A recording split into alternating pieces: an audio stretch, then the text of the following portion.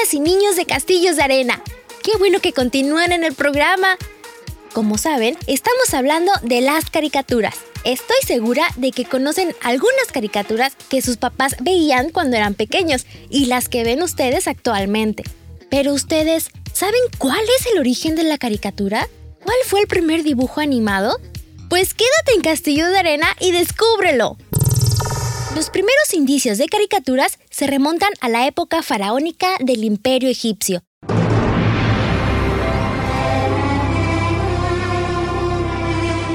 Existen diferentes papiros donde aparecen representados varios animales como el asno, el león, el cocodrilo o el mono, tocando instrumentos dentro de un lujoso ambiente, o incluso una escena en la que una rata sentada en un trono recibe como ofrenda una flor de loto por parte de un gato, escena que es contemplada por otras ratas que portan atributos reales. Una caricatura es una representación humorística que exagera o simplifica los rasgos físicos y faciales o el comportamiento o modales de un personaje. La palabra caricatura es de origen italiano caricare, que significa cargar o exagerar.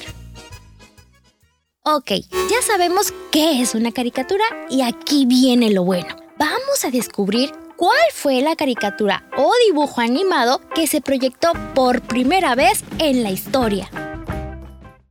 El primer dibujo animado, porque también así se llama, fue Fantasmagorie, creado por Emil Cole el 17 de agosto de 1908 del siglo pasado. Paréntesis.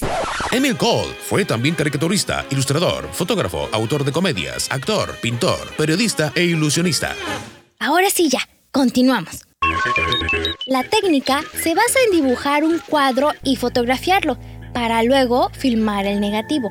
Se necesitaron más de 700 imágenes para crear la secuencia de casi 1 minuto y medio de este dibujo animado.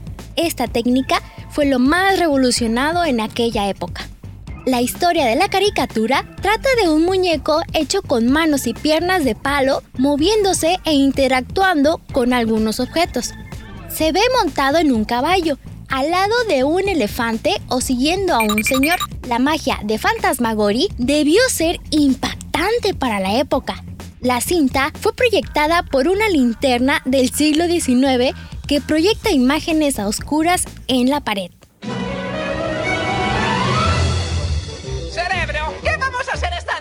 Lo mismo que hacemos todas las noches, Pinky. Tratar de conquistar al mundo. ¿Ustedes tienen alguna caricatura favorita? ¿Cuáles son? Cuéntenos a través de un WhatsApp o déjenos un inbox en Radiante FM San José del Cabo. Y continúen con nosotros con más caricaturas en Castillos de Arena.